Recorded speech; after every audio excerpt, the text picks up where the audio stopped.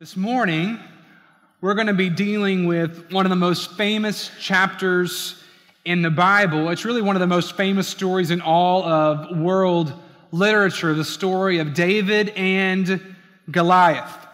There have been many sermons written about this story, many Sunday school lessons taught about it, many VBS skits written about it. I remember even as a young man at Vacation Bible School, fashioning my own sling, going to get my rocks so I could be like David and, maybe pelting my friends in the head with them, thinking they were Goliath. It was a fun thing to imagine and think about all that we see take place in this incredible story. But what's most exciting to me in preaching 1 Samuel 17 today is the opportunity it presents for us to center rightly on what God is teaching us about His saving work through it. You see, this passage is not just giving us confidence to face our own giants. That's not the point of this passage. Rather, ultimately, this passage is meant to teach us to have confidence in God and ultimately to show us the greater salvation that He will and has accomplished for us in Jesus Christ. Jesus who alone can slay our greatest enemy. So what I want you to do this morning is I want you to approach this text with fresh eyes, fresh ears, to not think you've already heard it the way that it's supposed to be heard. And to not think it's already taught you everything that it can teach you, even though it is familiar. I want you to see this morning the incredible salvation of God for His people. In the time of David specifically. But then I also want you to see a greater salvation, a greater victory, a greater hero against a greater enemy, because if we fail to see this greater significance, we will fail to miss the largest lesson of all of Scripture, and that is the great work of Jesus Christ Himself. You see, the story of David and Goliath is meant to paint a picture for us of how God will orchestrate our salvation in Jesus in the face of our greatest enemy. So what's the background as we dive into 1 Samuel 17? What's happening in the course of the history of the people of Israel? We see in verse 1 of 1 Samuel 17 that Israel's arch enemies, those dreaded Philistines, have once again gathered for battle. And they are disputing with Israel over the rights to a place called the Valley of Elah. And it's of importance to both Israel and the Philistines because of its economic and military significance. Its strategic location for both peoples to thrive. And the setting is pretty dramatic. You can imagine it. There's two mountains on either side of the valley. The armies have gathered on top of these mountains, and they are awaiting the time where they descend in masses the mountain to the valley to engage each other in combat for control over the land. And as the Philistines prepare to engage the Israelites in battle, they choose to employ a unique military tactic we see in verse 4. They choose to engage Israel with a champion, a representative fighter to represent all of the armies. Now, this is not an uncommon practice at this time. It is uncommon in the story of Scripture. We don't see it very often that one person represents an entire army, but that is the source of the drama that's taking place in 1 Samuel 17. On occasion, competing armies would choose their greatest warrior, their champion, to represent them in battle against the champion of the other army. And the winner would win for the entire army. And the loser would suffer defeat for the entire army as well. Here's what's a big deal for Israel. The Philistine champion is a hoss of a man. He is a big dude, this guy named Goliath, intimidating in every sense. Later in the passage, we see Saul tell David and us consequently, that Goliath had been fighting since he was a youth. He's experienced. He's killed a lot of people, and he's big. I mean, really big. Our text suggests that he could be over 9 feet tall. Some other variances suggest just under 7 feet, but regardless of how tall you make him, he's head and shoulders above everyone else, and he's strong. His armor alone weighs 125 pounds, and he's wearing it like it's pajamas, just, running down the mountain to the field in order to engage with battle. And so Goliath comes forward on behalf of the Philistines, and he challenges the entire Israelite army. He lays down the conditions in verses 8 to 10 for their battle. He stood, he shouted to the ranks of Israel, Goliath, "Why have you come out to draw up for battle? Am I not a Philistine? And are you not servants of Saul? Choose a man for yourselves and let him come down to me. If he is able to fight with me and kill me, then we will be your servants. But if I prevail against him and kill him, then you shall be our servants and you shall serve us." And the Philistines said, "I defy the ranks of Israel this day. Give me a man that I may fight, or that we may fight together." And when the Israelite army hears this giant of a man throwing down the gauntlet and saying, "Somebody come out here and fight me," the Bible says in verse 11 that they were dismayed and they were greatly afraid, which is a little bit shocking. I mean, maybe not since we are familiar with the heart of man, but it should be a little shocking because of all that has happened to this point in the history of Israel. This is not the first time that Israel has faced a threat greater than they thought themselves able to overcome, right? I mean, we've seen over and over again in the history of Israel that God has miraculously delivered his people against enemies they had no business beating. Egypt, to the time of Joshua and Judges, walking into the land, overcoming fortified cities, greater peoples, and yet, in this moment, as they stand before Goliath and they see all that he is, they forget. They're overcome by fear. They don't remember all that he has done and all that God has promised. In many ways, they're still suffering from the same thing that Samuel suffered with last week. In 1 Samuel 16:7, when Samuel was consumed with the outward appearance.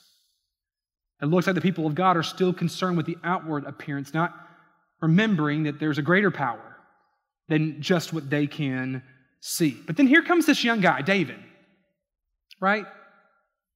Brash, fresh off of his day of anointing when God promised him that he would be king. He was sent to the battle by his father to check on his brothers, and when he arrives, he hears Goliath once again offer the same challenge he's been offering for 40 days.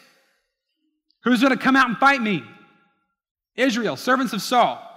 Who are you going to send out and fight me so we can get this thing over with? And he sees the army again responding as they did the first time. Verse 24, they run. They literally run away because they are afraid. And Saul tries to offer incentives just to get anybody to stand and fight this giant. Money. Anybody want money? I'll give you a whole lot of money if you'll go out and fight Goliath. That doesn't work. I'll give you my daughter. Now, let's not talk about the ethics of that right now, but I'm going to offer my daughter so you can join the royal family. Anything that I have is yours if you will just go out and face Goliath.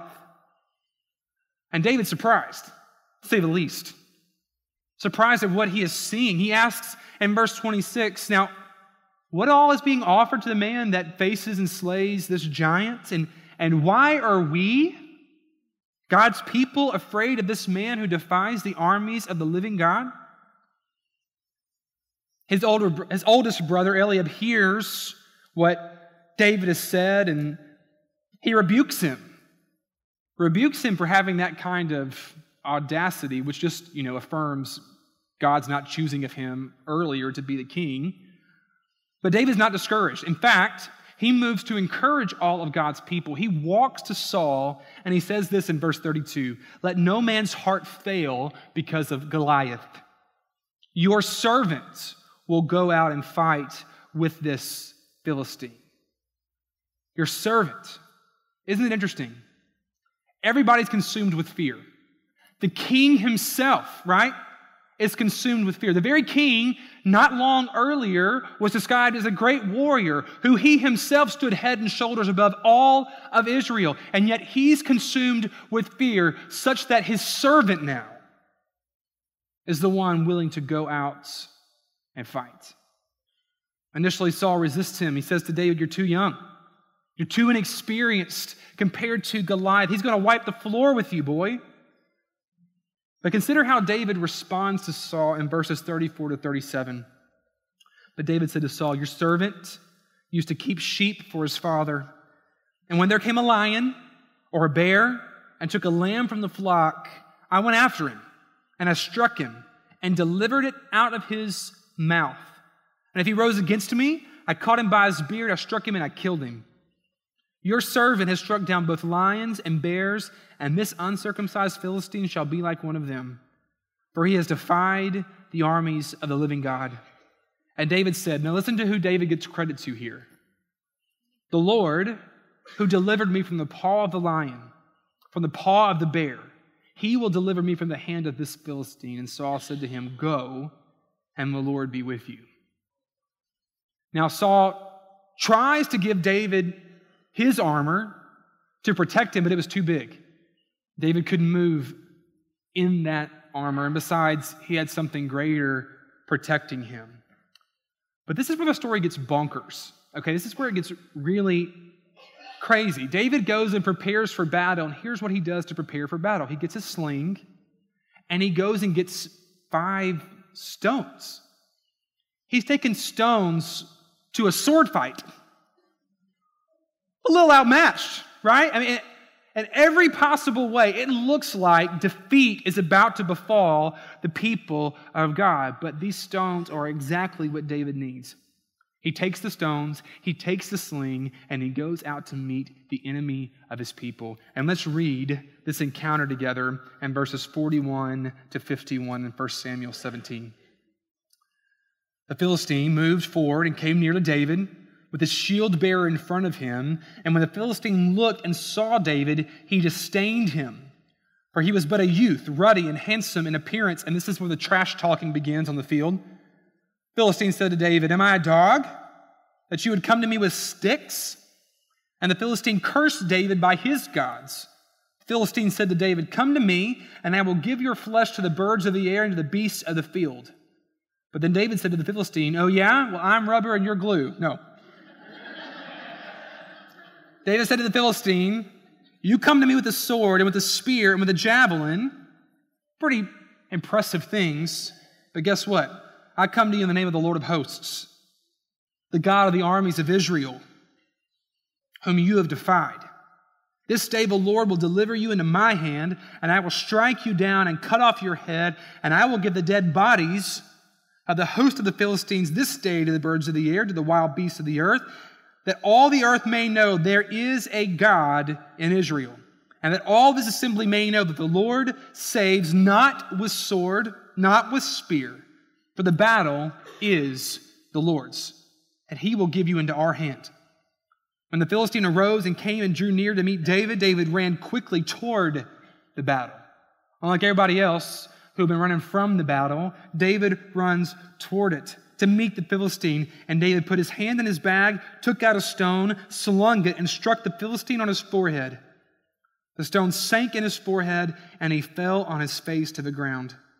So David prevailed over the Philistine with a sling and with a stone, and struck the Philistine and killed him. There was no sword in the hand of David. So David ran, stood over the Philistine, took his own sword, and drew it out of its sheath, and killed him, and cut off his head with it. When the Philistines saw that their champion was dead, they fled. No longer God's people fleeing. The Philistines now were fleeing. Who's laughing now, Saul? Not you, because you're dead, and you don't have a head.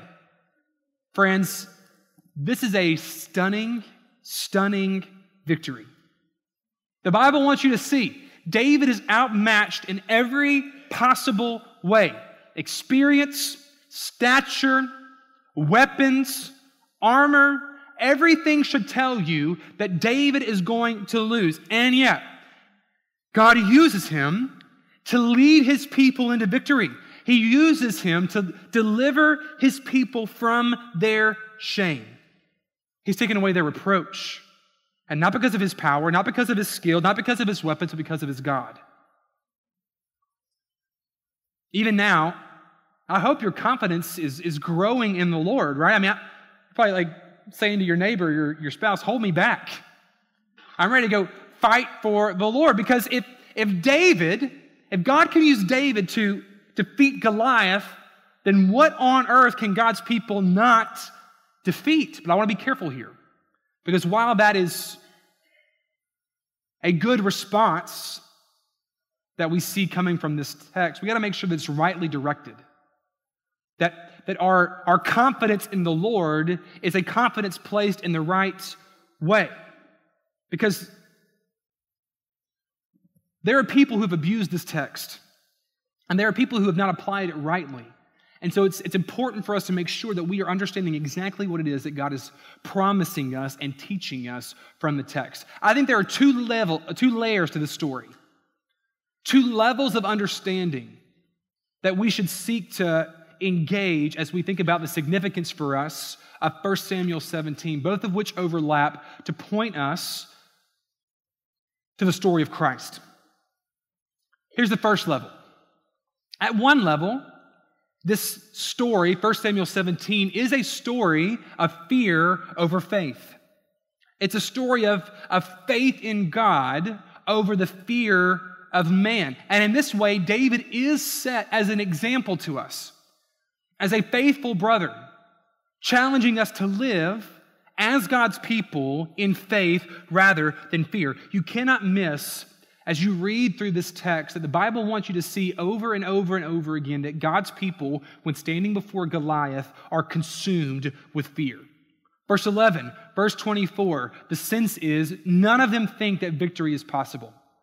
All of them are arrested with their fear because of what they see before them. They do not believe they can win. And again, this includes Saul, who was meant to be Israel's champion, and yet he's doing everything he can to find someone else to go out on his behalf. You see, the Spirit of God had left him, and he had no confidence to lead God's people into battle. But this is intentionally contrasted with David, whom now the Spirit of God rests upon. David is not overwhelmed by fear, but rather he is overwhelmed by faith in his God. He knows that God is greater than Goliath. Why? Why is it that David is able to stand in faith when others run in fear? Well, remember his interaction with Saul. Verses 34 to 37. Do you remember what he said? Your servant, he used to keep sheep for his father. And when there came a lion, a bear, they took a lamb from the flock, I'd go after them. I would deliver them out of their mouth. And if they came up against me, I would kill them. Verse 36, your servant has struck down both lions and bears, and this uncircumcised Philistine shall be like one of them, for he has defied the armies of the living God. Verse 37, David said to Saul, the Lord who delivered me wasn't David, right? David didn't think that it was his own ability that allowed him to face the lion, to face the bear, maybe occasionally tigers. It's more Wizard of Oz, I guess, in the Bible. But it wasn't David that could do this. Who was doing it? God. God was the one who allowed David to see this kind of victory, to see this kind of deliverance. And he says, the Lord who delivered me from the paw of the lion, from the paw of the bear, will deliver me from the hand of this Philistine. You see, David's faith came from a Spirit-empowered remembering. A remembering of God's past miraculous works, a remembering of God's promises to his people. David had seen God protect him before. David had seen God deliver him before. He knew that God was not finished with this people. He knew that God was not finished with him, and he trusted that what God had done before, he would do again. He places his faith in God, not his ability, not in his weapons, not in his experience before Goliath, but in his God. And this should have been the response of Israel. Because as we've seen, they had a greater history than even David had of deliverance. Egypt, The time of Joshua and the judges, victory after victory after victory that they could not have done in and of themselves, indicating that God was greater than any force this world could throw at them. Not to mention the promise of God, that God told him he was going to deliver this land to them. Deuteronomy 9, 1-3. Hear, O Israel, you're going to cross over the Jordan today. You're going to go in and dispossess nations. Listen. You're going to go dispossess nations that are greater and mightier than you. They should have known this already. You're going to go up against people that are greater, mightier than you, cities that are great, fortified all the way up to heaven, a people great and tall, the sons of Anakim, whom you know, and of whom you've heard it said, who can stand before the sons of Anak? Know therefore today that he who goes over before you as a consuming fire is the Lord your God. He will destroy them. He will subdue them before you, and he will drive them out and make them perish quickly. This is what the Lord has promised to you. God's already told them they're going to be Goliaths, but I'm going to defeat them on your behalf. But in that moment, when Goliath stands in all of his might directly before him, everything that God had promised, everything God had done, they forget. And they are consumed with what's right in front of them. They are blinded to God's faithfulness by the threat of Goliath, paralyzed by fear. But David, he remembered. He remembered the promises of God. He remembered the faithfulness of God. And because of that, he was moved to faith. If God has done all of this, and if he's promised all of that, then I got to trust that he will prove faithful again. Church, what a challenge to us today, right? To be a people of faith, not a people of fear. Let me ask you a question. In moments of difficulty, where is your focus? In moments of danger, what are you clinging to? Because what you focus on will determine how you respond, and your response matters. Because it says something about the God you placed your trust in. Is he better than that? Is he greater than that you're facing? Do you trust him to provide what he has promised, even when it seems like it's not coming?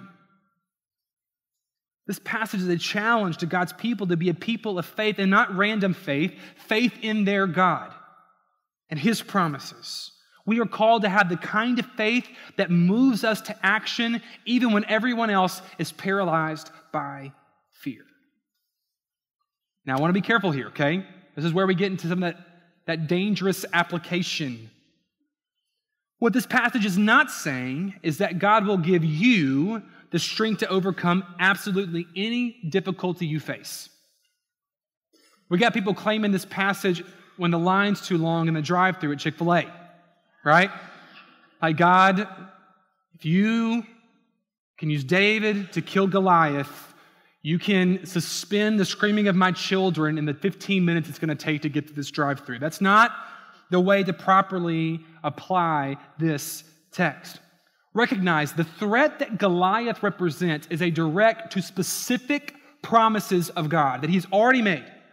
Specific things that he has tied himself to. God promised his people this land. God promised his people victory. God promised David that he would be king. And as David stands before Goliath, all of these promises are on the line. All of these things that God attached himself to are on the line. In reality, this battle is not between David and Goliath, but between God and the threat that's posed to his promises. And David knows this. He sees this greater reality, and he knows that what God has promised, he will uphold.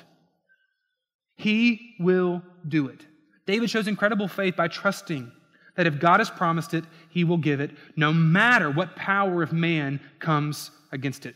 No matter what power of this world comes against it. So this passage is teaching us to have a faith rooted in the promises of God. And when we we face danger, when we face difficulty, to trust in God, to have faith in Him, knowing that He will act always for His glory and our good. The battle truly belongs to the Lord. That's one sense.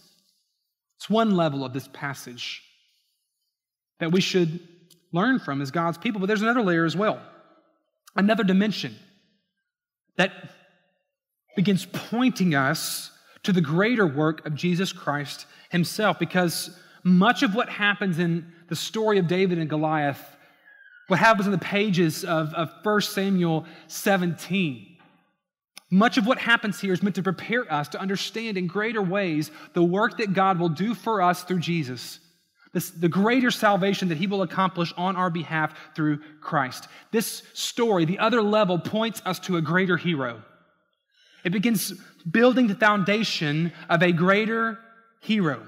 There's a clear picture in this passage, in the story of David, of a greater victory that Jesus will and has secured on our behalf, fulfilling the promises of God to us. This picture that God paints is a story of salvation, a picture of salvation that all of us need. You see, Jesus, in the story of Scripture, is shown to be our greater champion who has conquered a greater enemy and has secured a greater victory.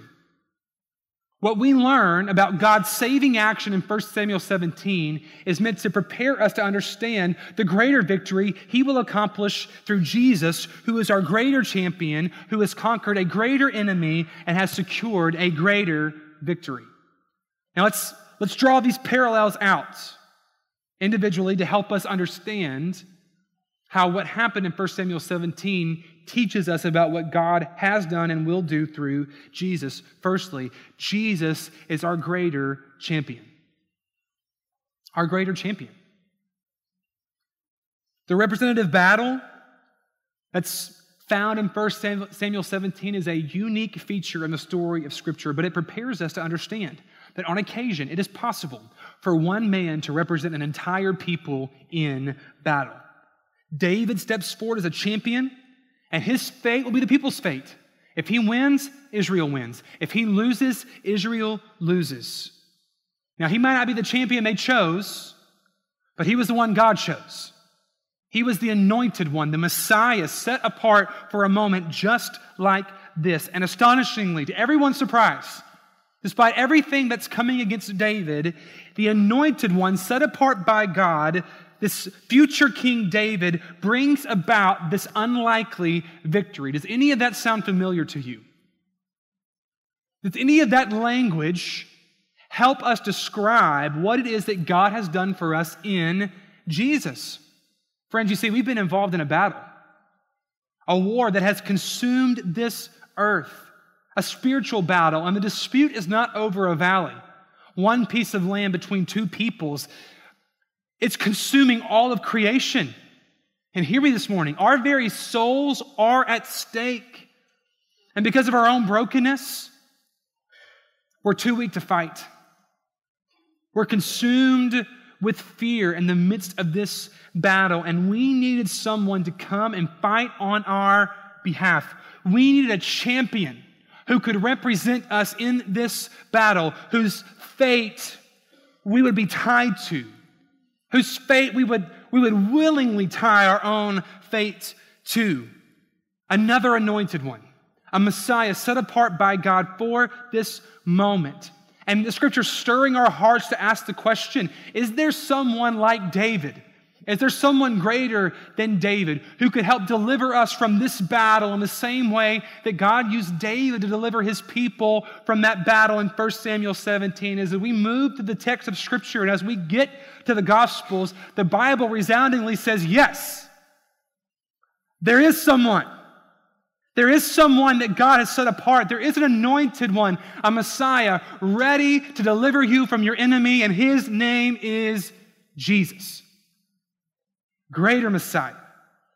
He's come from heaven to stand in the gap, to fight for a people who could not fight for themselves. He is our greater champion. And let me just tell you this morning, If Jesus is fighting for you, you're going to be okay.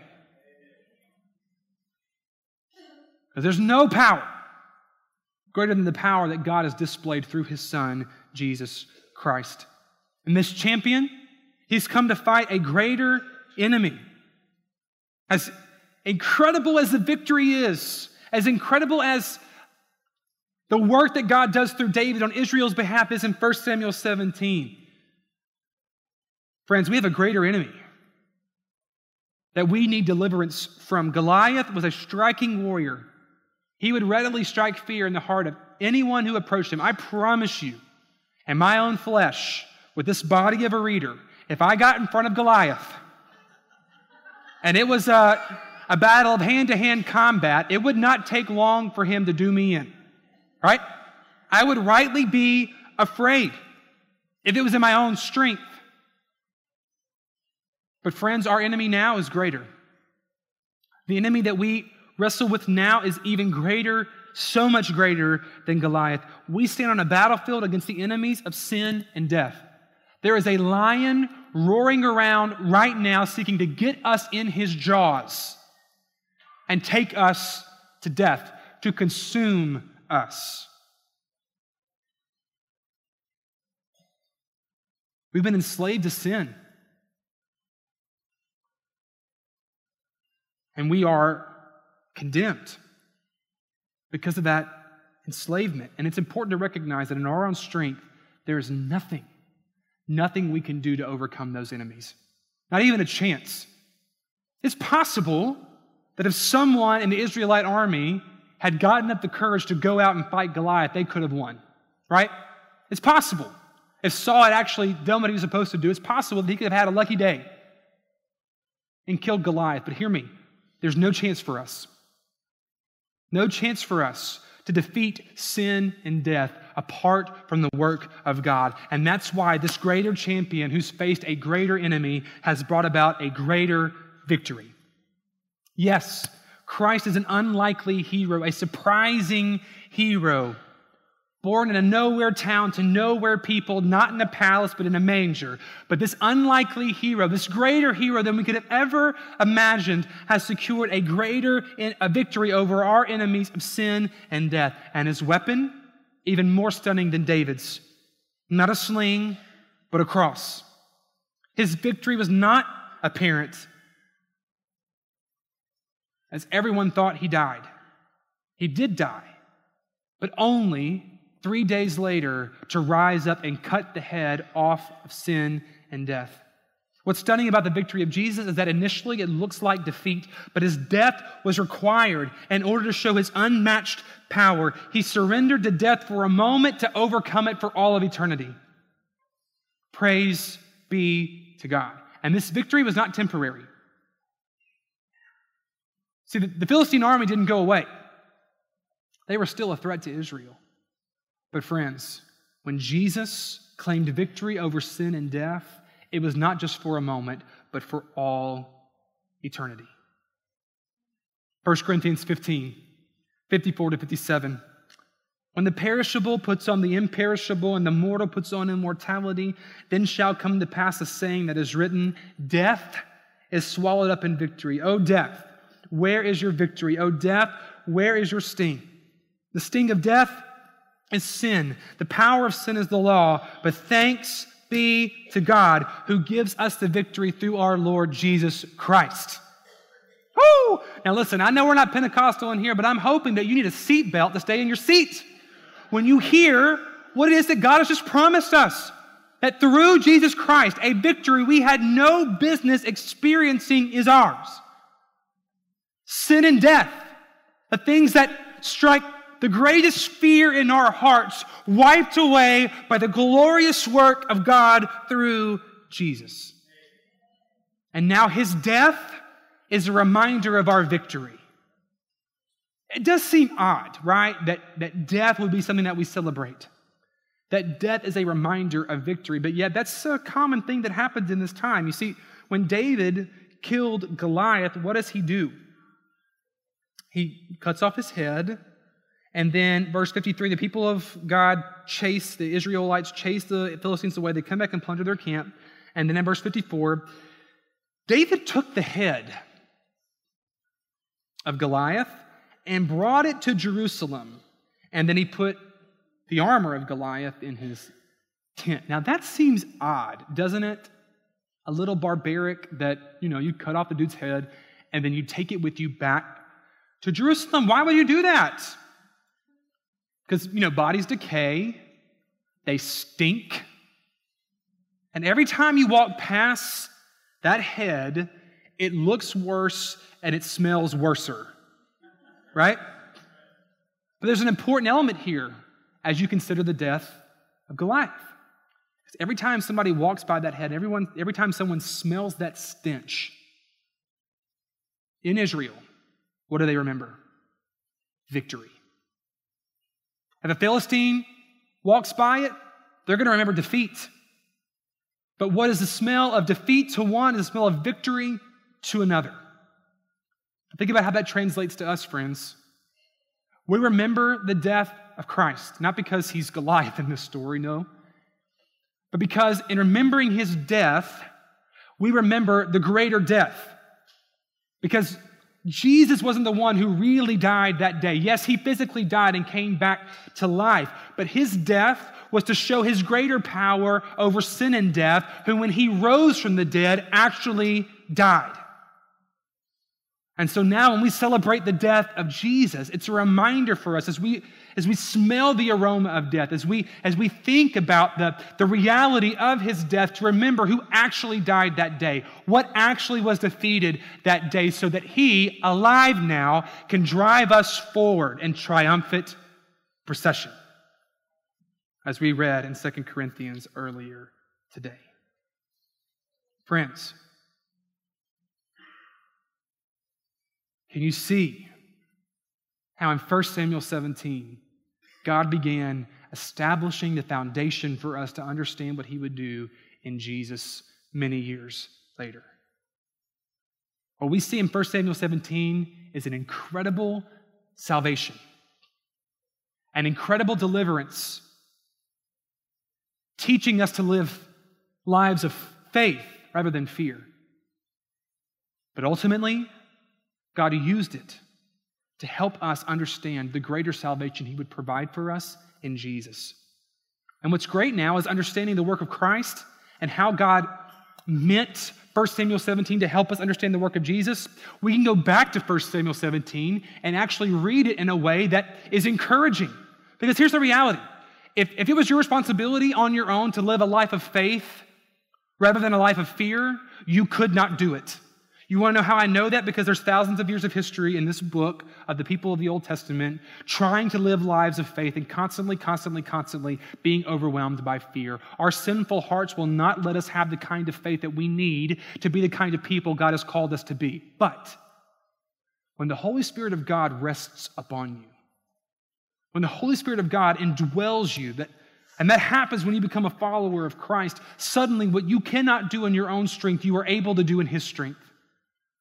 And so the calling to be the kind of people who live in faith rather than fear is not something that's ominous or too great a burden for us to bear, but we know that we can live in that kind of victory because of the victory that Christ has secured on our behalf.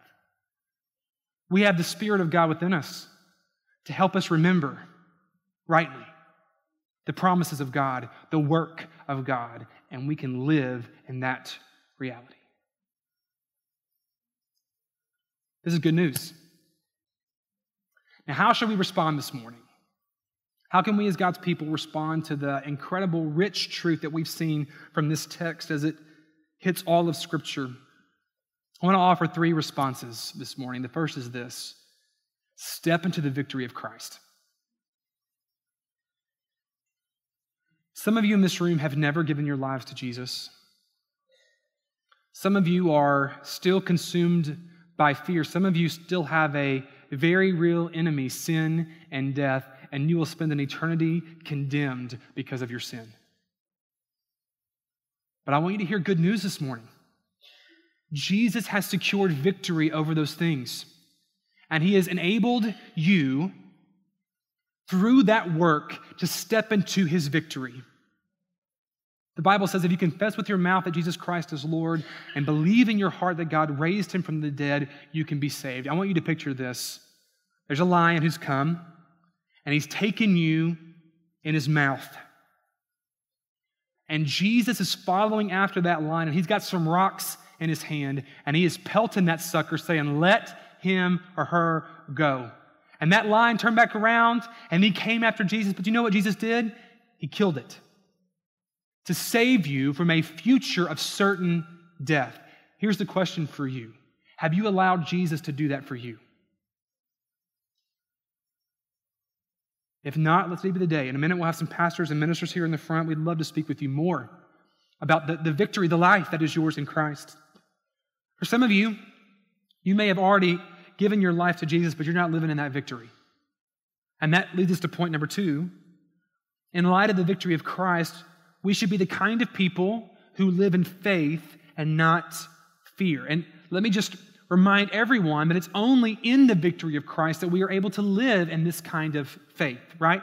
The Spirit of God is what enables us to look back and remember the promises of God and the power of God and trust in them, even when it doesn't make sense. It's a supernatural thing to live in faith and to have your faith directed properly at God. So how do we do this? How do we actually put feet to our faith and live in this kind of way? And so I was trying to think through a very practical encouragement for us today about when difficulties come our way, because there's a principle here, right?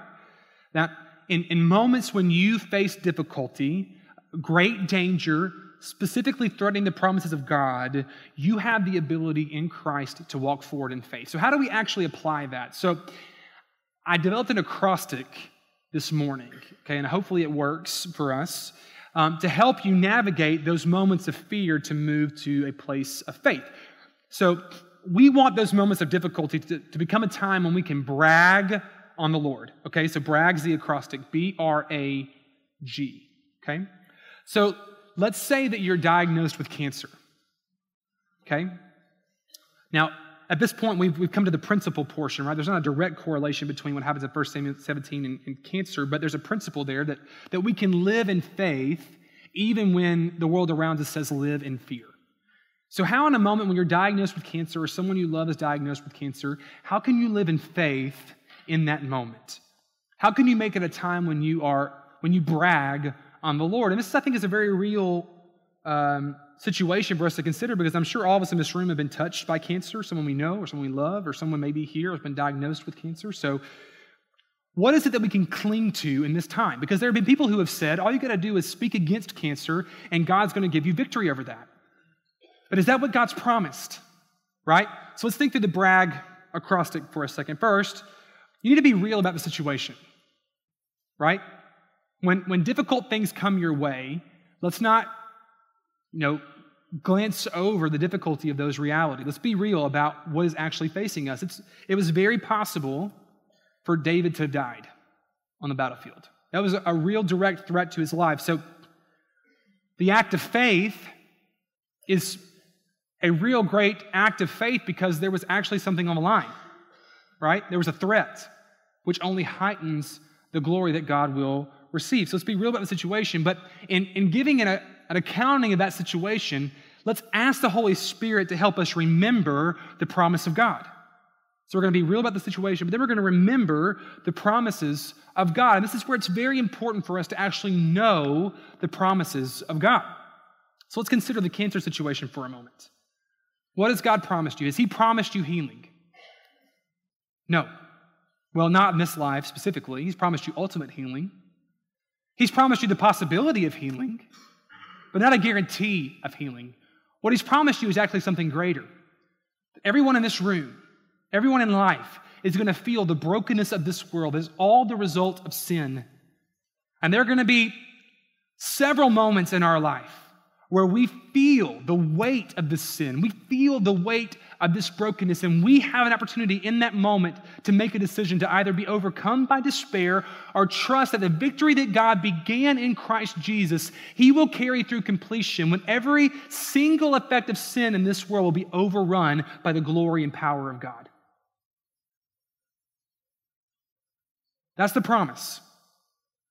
And we have the work of God upon the cross to inform that promise so that then we can act on the promise of God. We be real about the situation, we remember the promises of God, and then we act on the promise of God. And we do something like this. God, I know that you can heal me if you want to. I'm going to ask you to. Because I would love for you to heal me in this life, but I also recognize that my hope is not only in this life, but in the life that is to come. And I know that you want me to keep my eyes on the greater promise you've secured for me in Jesus. A world free from sin, a world free from disease, a world free from pain. And if you want to use this moment not to heal me to bring you glory, but to carry me to death, even through cancer, in such a way that it brings honor and glory to you, then I'm going to do it. Because that's the victory here. That when everybody else says you should be overwhelmed by fear, I'm not going to be overwhelmed by fear. I'm going to be overwhelmed by faith.